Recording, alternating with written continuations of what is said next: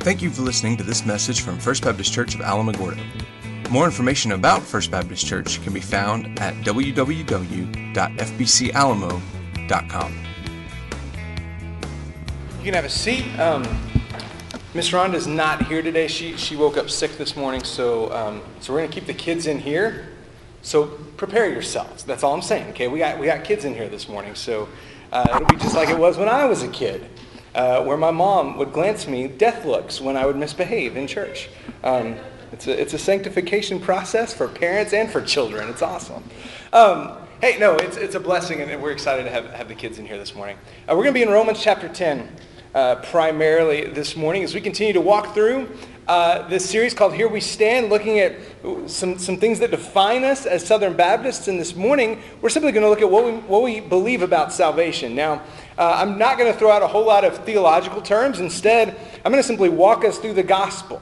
And as I was preparing for this message this week, I came across a study that the Barna Group, run by a guy named George Barna, who just does all kinds of research about church trends and what people believe in America. And he released a statistic this week that you may have seen. I shared it on Facebook, so if you're on there at all, you may have seen this.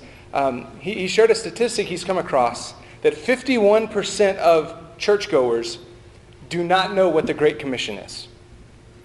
Over half of people who attend church, and I didn't see what he considers churchgoers. So if that's like, your Christmas and Easter only folks, or those who are there like once or twice every 6 months. So I don't know how he defines churchgoers, but folks who are at least familiar with church and would say, yes, they are churchgoers, over half have no idea what the Great Commission is. Now, 2 weeks ago, when I was here and we looked at the Trinity, God the Father, God the Son, God the Holy Spirit, our primary text was the Great Commission out of Matthew 28, where as Jesus is getting ready to ascend to heaven, and right before his disciples' eyes, right before he's taken up, he gives them this command in Matthew 28. He says, "Go therefore into all the nations, baptizing them and making disciples." These are the last words that Jesus gives to his followers. In other words, it was a pretty big deal, I think, for Jesus to let his disciples know, right before he is taken out of their presence, this is what you're to be about. Make disciples. That's the Great Commission. And over half of churchgoers, when they were asked what the Great Commission was, they said, I don't know. So listen, now you know, okay? If you're ever asked, what's the Great Commission? Jesus told us to make disciples, to go into all the world, to make disciples and to baptize them in the name of the Father, Son, and the Holy Spirit. That's the Great Commission. Now, the question is then, how do we go about that? Well, part of the Great Commission, part of making disciples is sharing the gospel, seeing people move from death to life, come to know Jesus as Lord and Savior. And we're at, I would say, a crisis point, not just in our denomination, not just in the Southern Baptist Convention, but I think around the United States. I'm concerned with the Southern Baptist Convention because that's what I am. I'm a Southern Baptist. That's all I've ever been.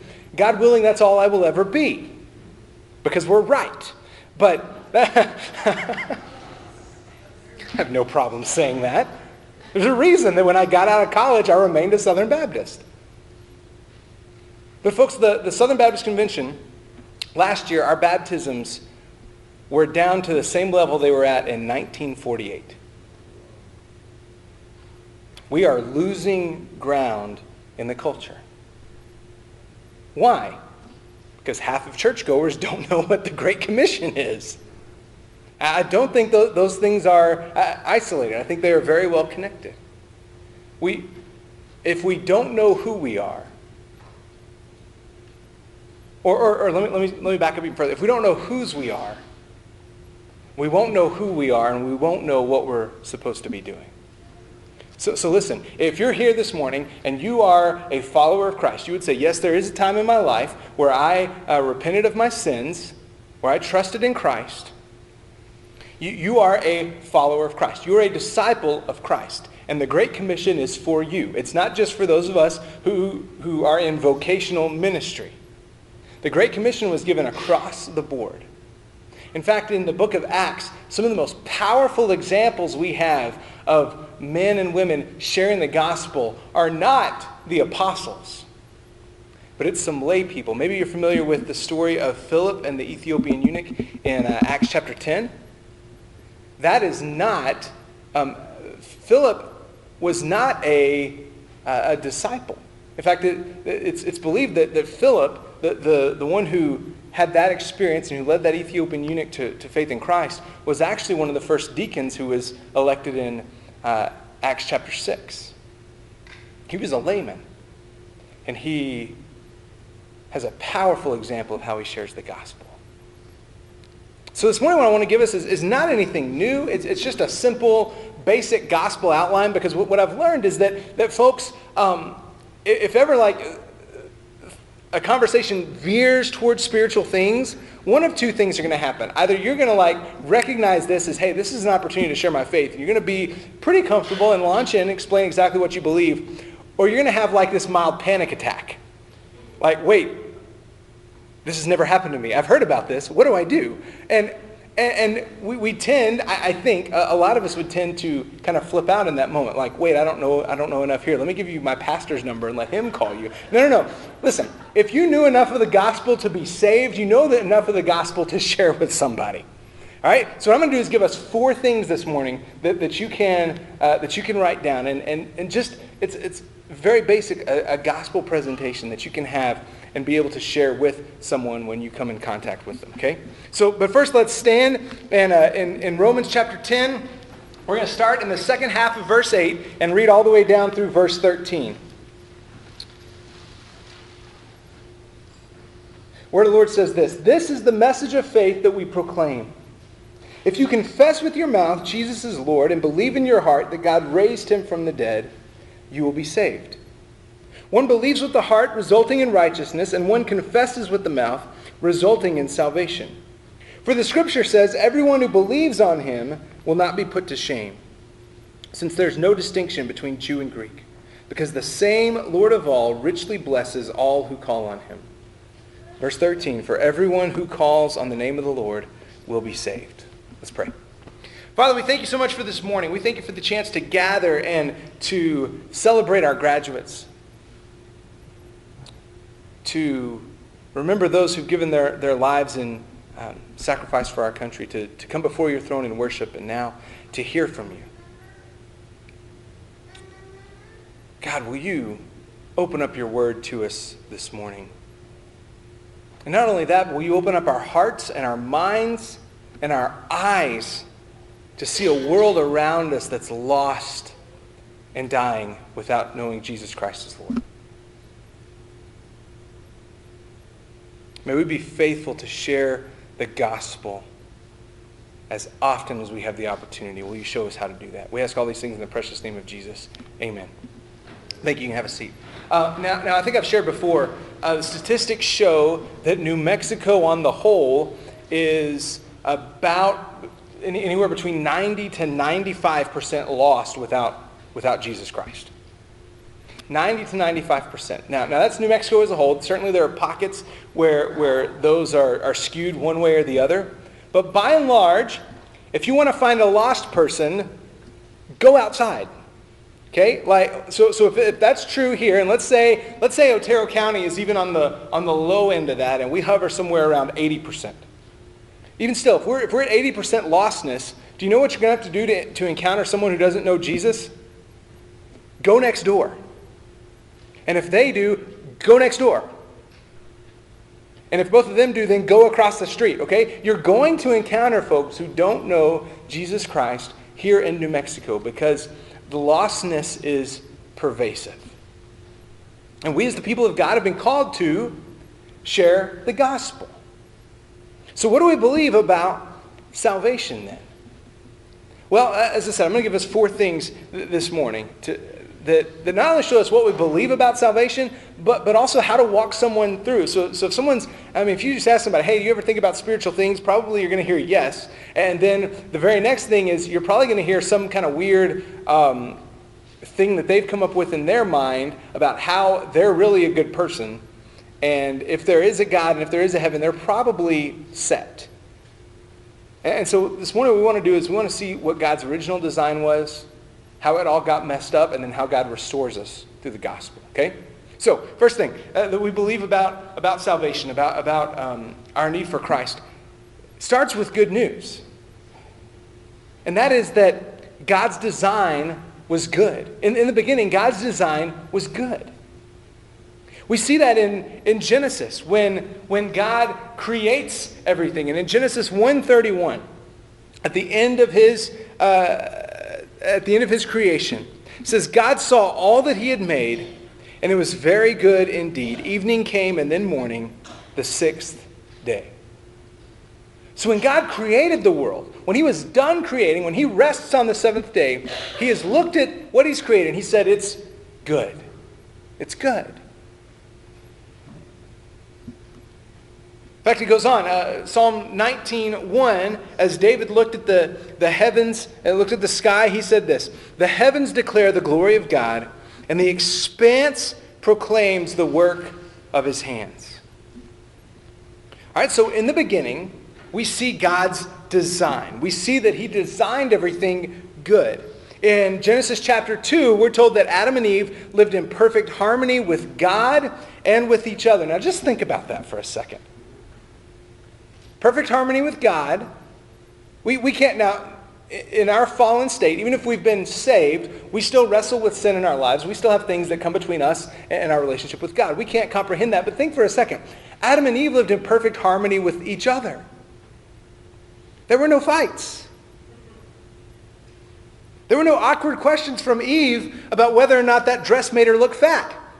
And then Adam's like going, how do I respond without offending her or dying? There were none of those, none of that kind of interaction. They lived in perfect harmony with each other. That was God's design. Everything was perfect. And that lasts for 2 whole chapters. And then chapter 3 comes in. And something happened. And what we know about Genesis chapter 3 is that sin fractured God's design. So number 1, God created everything good. Number 2, sin fractured God's design. We see this in Romans 3:23. It tells us, for all have sinned and fall short of the glory of God. Romans 6:23, the first half there says, for the wages of sin is death. See, here's the thing. Sin leads to brokenness. It always leads to brokenness. What sin causes us to do is to chase after things that were never meant to satisfy our deepest longings. I believe it was John Calvin who once said the human heart is a factory of idols. If you're familiar at all with 10 Commandments, the very first commandment is, you shall have no other gods before me. And all of us, to a person, have broken that commandment. Because we all have things in our lives that fight for our attention and fight for our affections. And when we pursue those things, instead of finding our identity in Christ, we find our identity in something else, whether that's a job, whether that's a spouse, whether that's a child or a parent. We're finding our identity in something other than in who we are in Christ. And we chase after those things, and if you've done that very many times, you're going to learn that there's always this feeling of emptiness that comes up. And we buy into this lie all the time, right? So let me confess a little bit. I am a bibliophile. Okay, I love books. You might say I have an addiction to books. In Fayetteville last week, we found a used bookstore that's one of the biggest that I've ever seen. And it was like I had entered heaven. Like, I think that's what heaven's going to be like. Just nonstop books. You're going to have eternity to read. It's going to be awesome. But I found myself and they were cheap books, which is even better. So, I found myself getting excited and buying these books, and then I got them home, and I'm like, man, now I got to read all these things. So I've learned I really like collecting books. I enjoy reading too, but I really like collecting books. And what happens is I'll get a stack of these are what I'm going to read. And then I'll look at them and I'm like, but I've got all these too that I want to read. So right, that's a temptation for me, is to find some sort of weird identity in books. And I recognize that in myself, that's not, that I'm looking sometimes for those things to satisfy in a way they weren't meant to. Books are good, right? Reading is good. As I've heard before, if you're leaders are readers, okay? If you're not reading, you're not leading. So I've taken that to heart, and I love reading, love books. But I'm tempted sometimes to try to find value in that. Maybe you can resonate with that, even if it's not books. I'm sure there's something that you have that you're just like, man, like once I get this thing, everything will make sense in my life and everything will be okay. And it doesn't. Why? Because nothing in this world is supposed to create that ultimate satisfaction in us. And when we chase after those things, it will always lead to brokenness, because that's where sin leads. When we try to usurp the place that God is supposed to have in our lives with anything else, it will always lead to brokenness. And this is what we see in Romans 1:25, where Paul is writing about the culture in the first century Roman Empire, but he could very well be writing about the culture in 21st century United States, where he says, they exchanged the truth of God for a lie and worshipped and served what has been created instead of the Creator, who is praised forever. Amen. See, here's the danger that we run into. God has given us a lot of good things, a lot of good gifts. The problem comes when we begin to worship things that are created rather than the Creator. And we begin to find our identity in things that we have, not in the Creator who has given them to us. All right, and then Proverbs 14:12 says, there is a way that seems right to a person, but its end is the way to death. This is one I would highlight, circle, whatever you got to do in your Bible to let this one stand out, because this is so important. It's a good reminder to us. There's a way that seems right to a person, but its end is the way to death. In other words, if you were just to go out and survey, so we've said in New Mexico we have 90 to 95% lostness. If you were just to go out and do a survey, what do you think about God? You're going to get some responses. And then if you ask, well, do you think that your way is the right way? You're probably going to get most of the time a response of, well, yeah, sure. So whether they're Buddhist or Hindu or Jewish or Muslim or even atheist, if you ask them, well, do you think you're on the right path? Yes. You ask why, they're probably going to give you a number of responses to why they think they're on the right path. It seems right. But we know that apart from Christ, any path that we're on has its end as the way of death. Now, if you've seen a lot of gospel presentations at all, most of the time they're going to start with this section, right? You're a dirty, rotten sinner in need of a Savior. Don't say it that way, but you know what I mean. Okay? Please don't say it that way. Your sin has separated you from God. I think it's helpful to go back and begin in the beginning, because we believe that the whole Bible is the Word of God, right? And in fact, I would say the whole Bible tells us the story of the gospel. If you just start with sin, if you start with Genesis 3, and with how our sin has separated us from God, we're missing the starting point. Because the starting point is, listen, God created everything perfect. He created it good. And we came along and messed it up. So here's then the good news of the gospel. God created it good. Sin has broken it. But the gospel restores that brokenness. The gospel restores that brokenness. John 3:16. We know this, right? If you have any background in church at all, you've heard this. For God loved the world in this way. He gave his one and only Son so that everyone who believes in him will not perish but have eternal life. So God's plan for us is not that we would live separated from him, but that we would be restored to him, that we would experience eternal life. And then Colossians 2:14. He erased the certificate of debt with its obligations that was against us and opposed to us, and has taken it away by nailing it to the cross. Now this is courtroom language that he's using here. So it's someone who's in court, who's been declared guilty, who has this certificate of debt of what they owe and have showed up for sentencing, and the judge says, you know what, I'm gonna erase your debt because it's already been paid. Your judgment has already been laid on Christ. He erased it and has taken it away by nailing it to the cross. So then, at this point, if you're sharing this, or even here today, you might be wondering, okay, so God created everything good, my sin separated me from God. The gospel restores that relationship with God. So then how do I place my faith in Christ? It's real simple. The first thing you do is you turn from sin, which is a word that we use that is repent. It means turning around. It means a 180-degree turn. I was going this way, I'm going to turn and go this way. Mark 1:15 tells us this. It says, the time is fulfilled and the kingdom of God has come near. Repent and believe the good news. So that's the first thing. Turn from sin. And secondly, trust in Christ. That's it. You turn from sin, trust in Christ. That's how if you're explaining the gospel to somebody and say, well, hey, how do I come to faith in Christ? You can do it with those two things right there. Turn from sin. God created everything good. Sin broke it.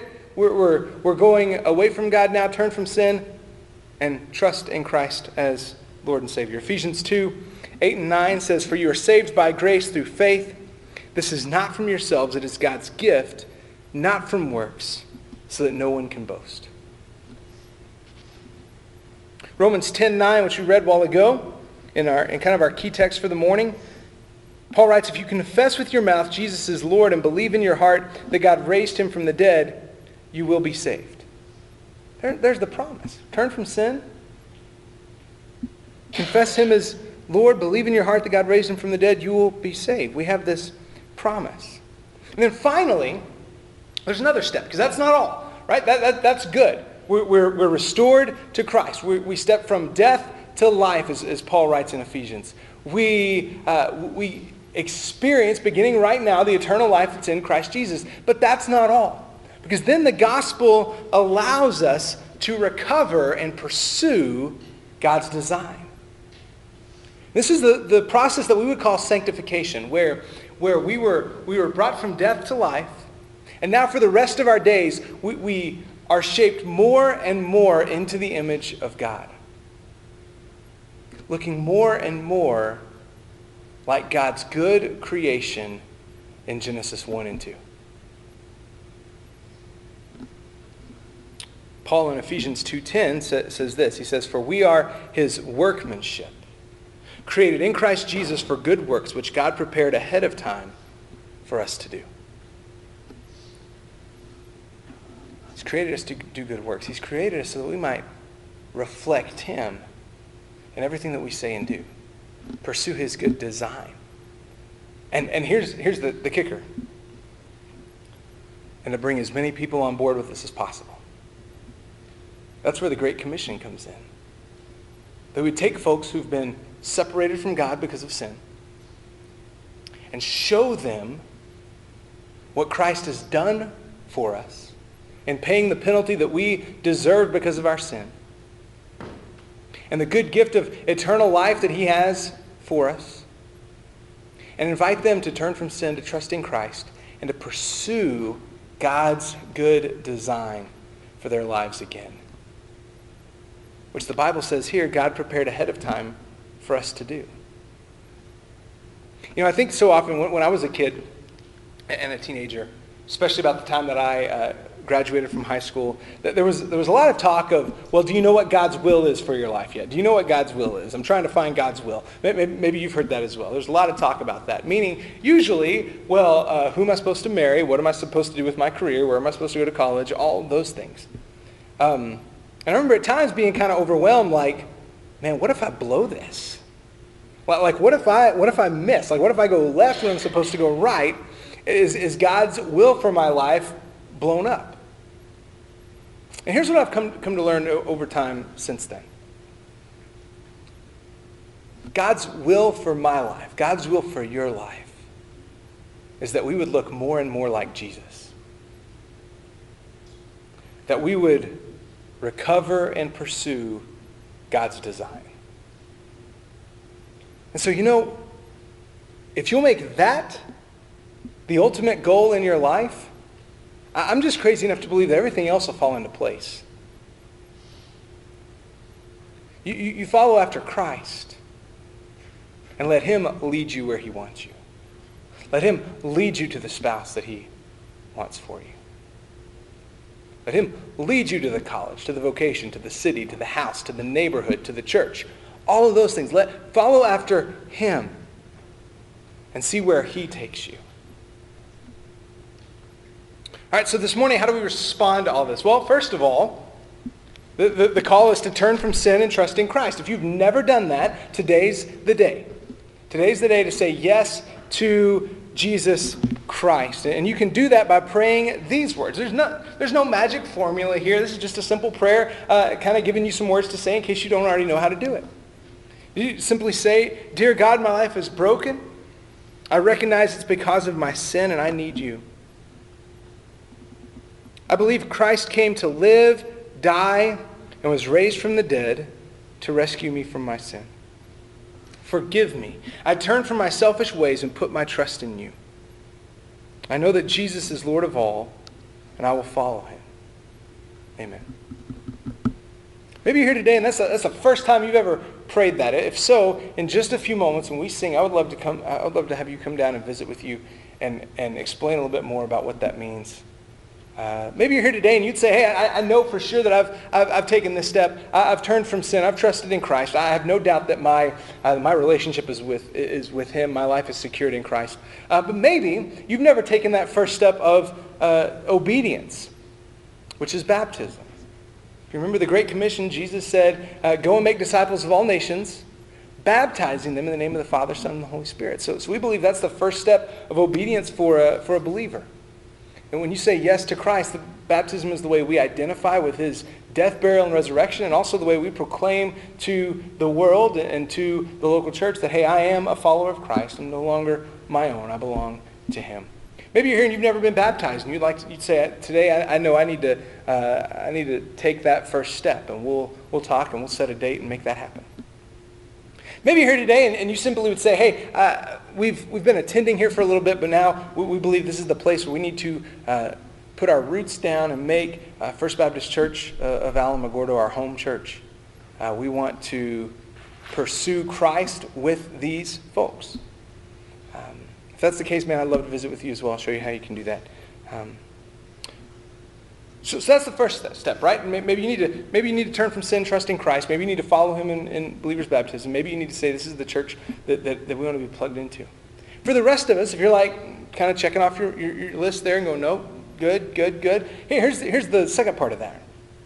Let's proclaim this gospel to a lost and dying world. You want to know where to start? Man, go to Walmart. There's all kinds of depraved. No, I'm just kidding. But just go to Walmart and just find somebody and strike up a conversation. Go to a restaurant. Nine times out of 10, chances are your server's not going to know Christ. Go to your neighbors. Folks, we're surrounded by a world that's lost and dying. And we've been given the answer, and we've been given the responsibility. May we be faithful to do it. Let's pray. Father, we thank you for this morning. We thank you so much for the opportunity to know you and to serve you, the opportunity that you've given us to trust in Christ as Lord and Savior. And for those of us who had, I pray we would continue recovering and pursuing your design. You would shape us and mold us into the image of Christ.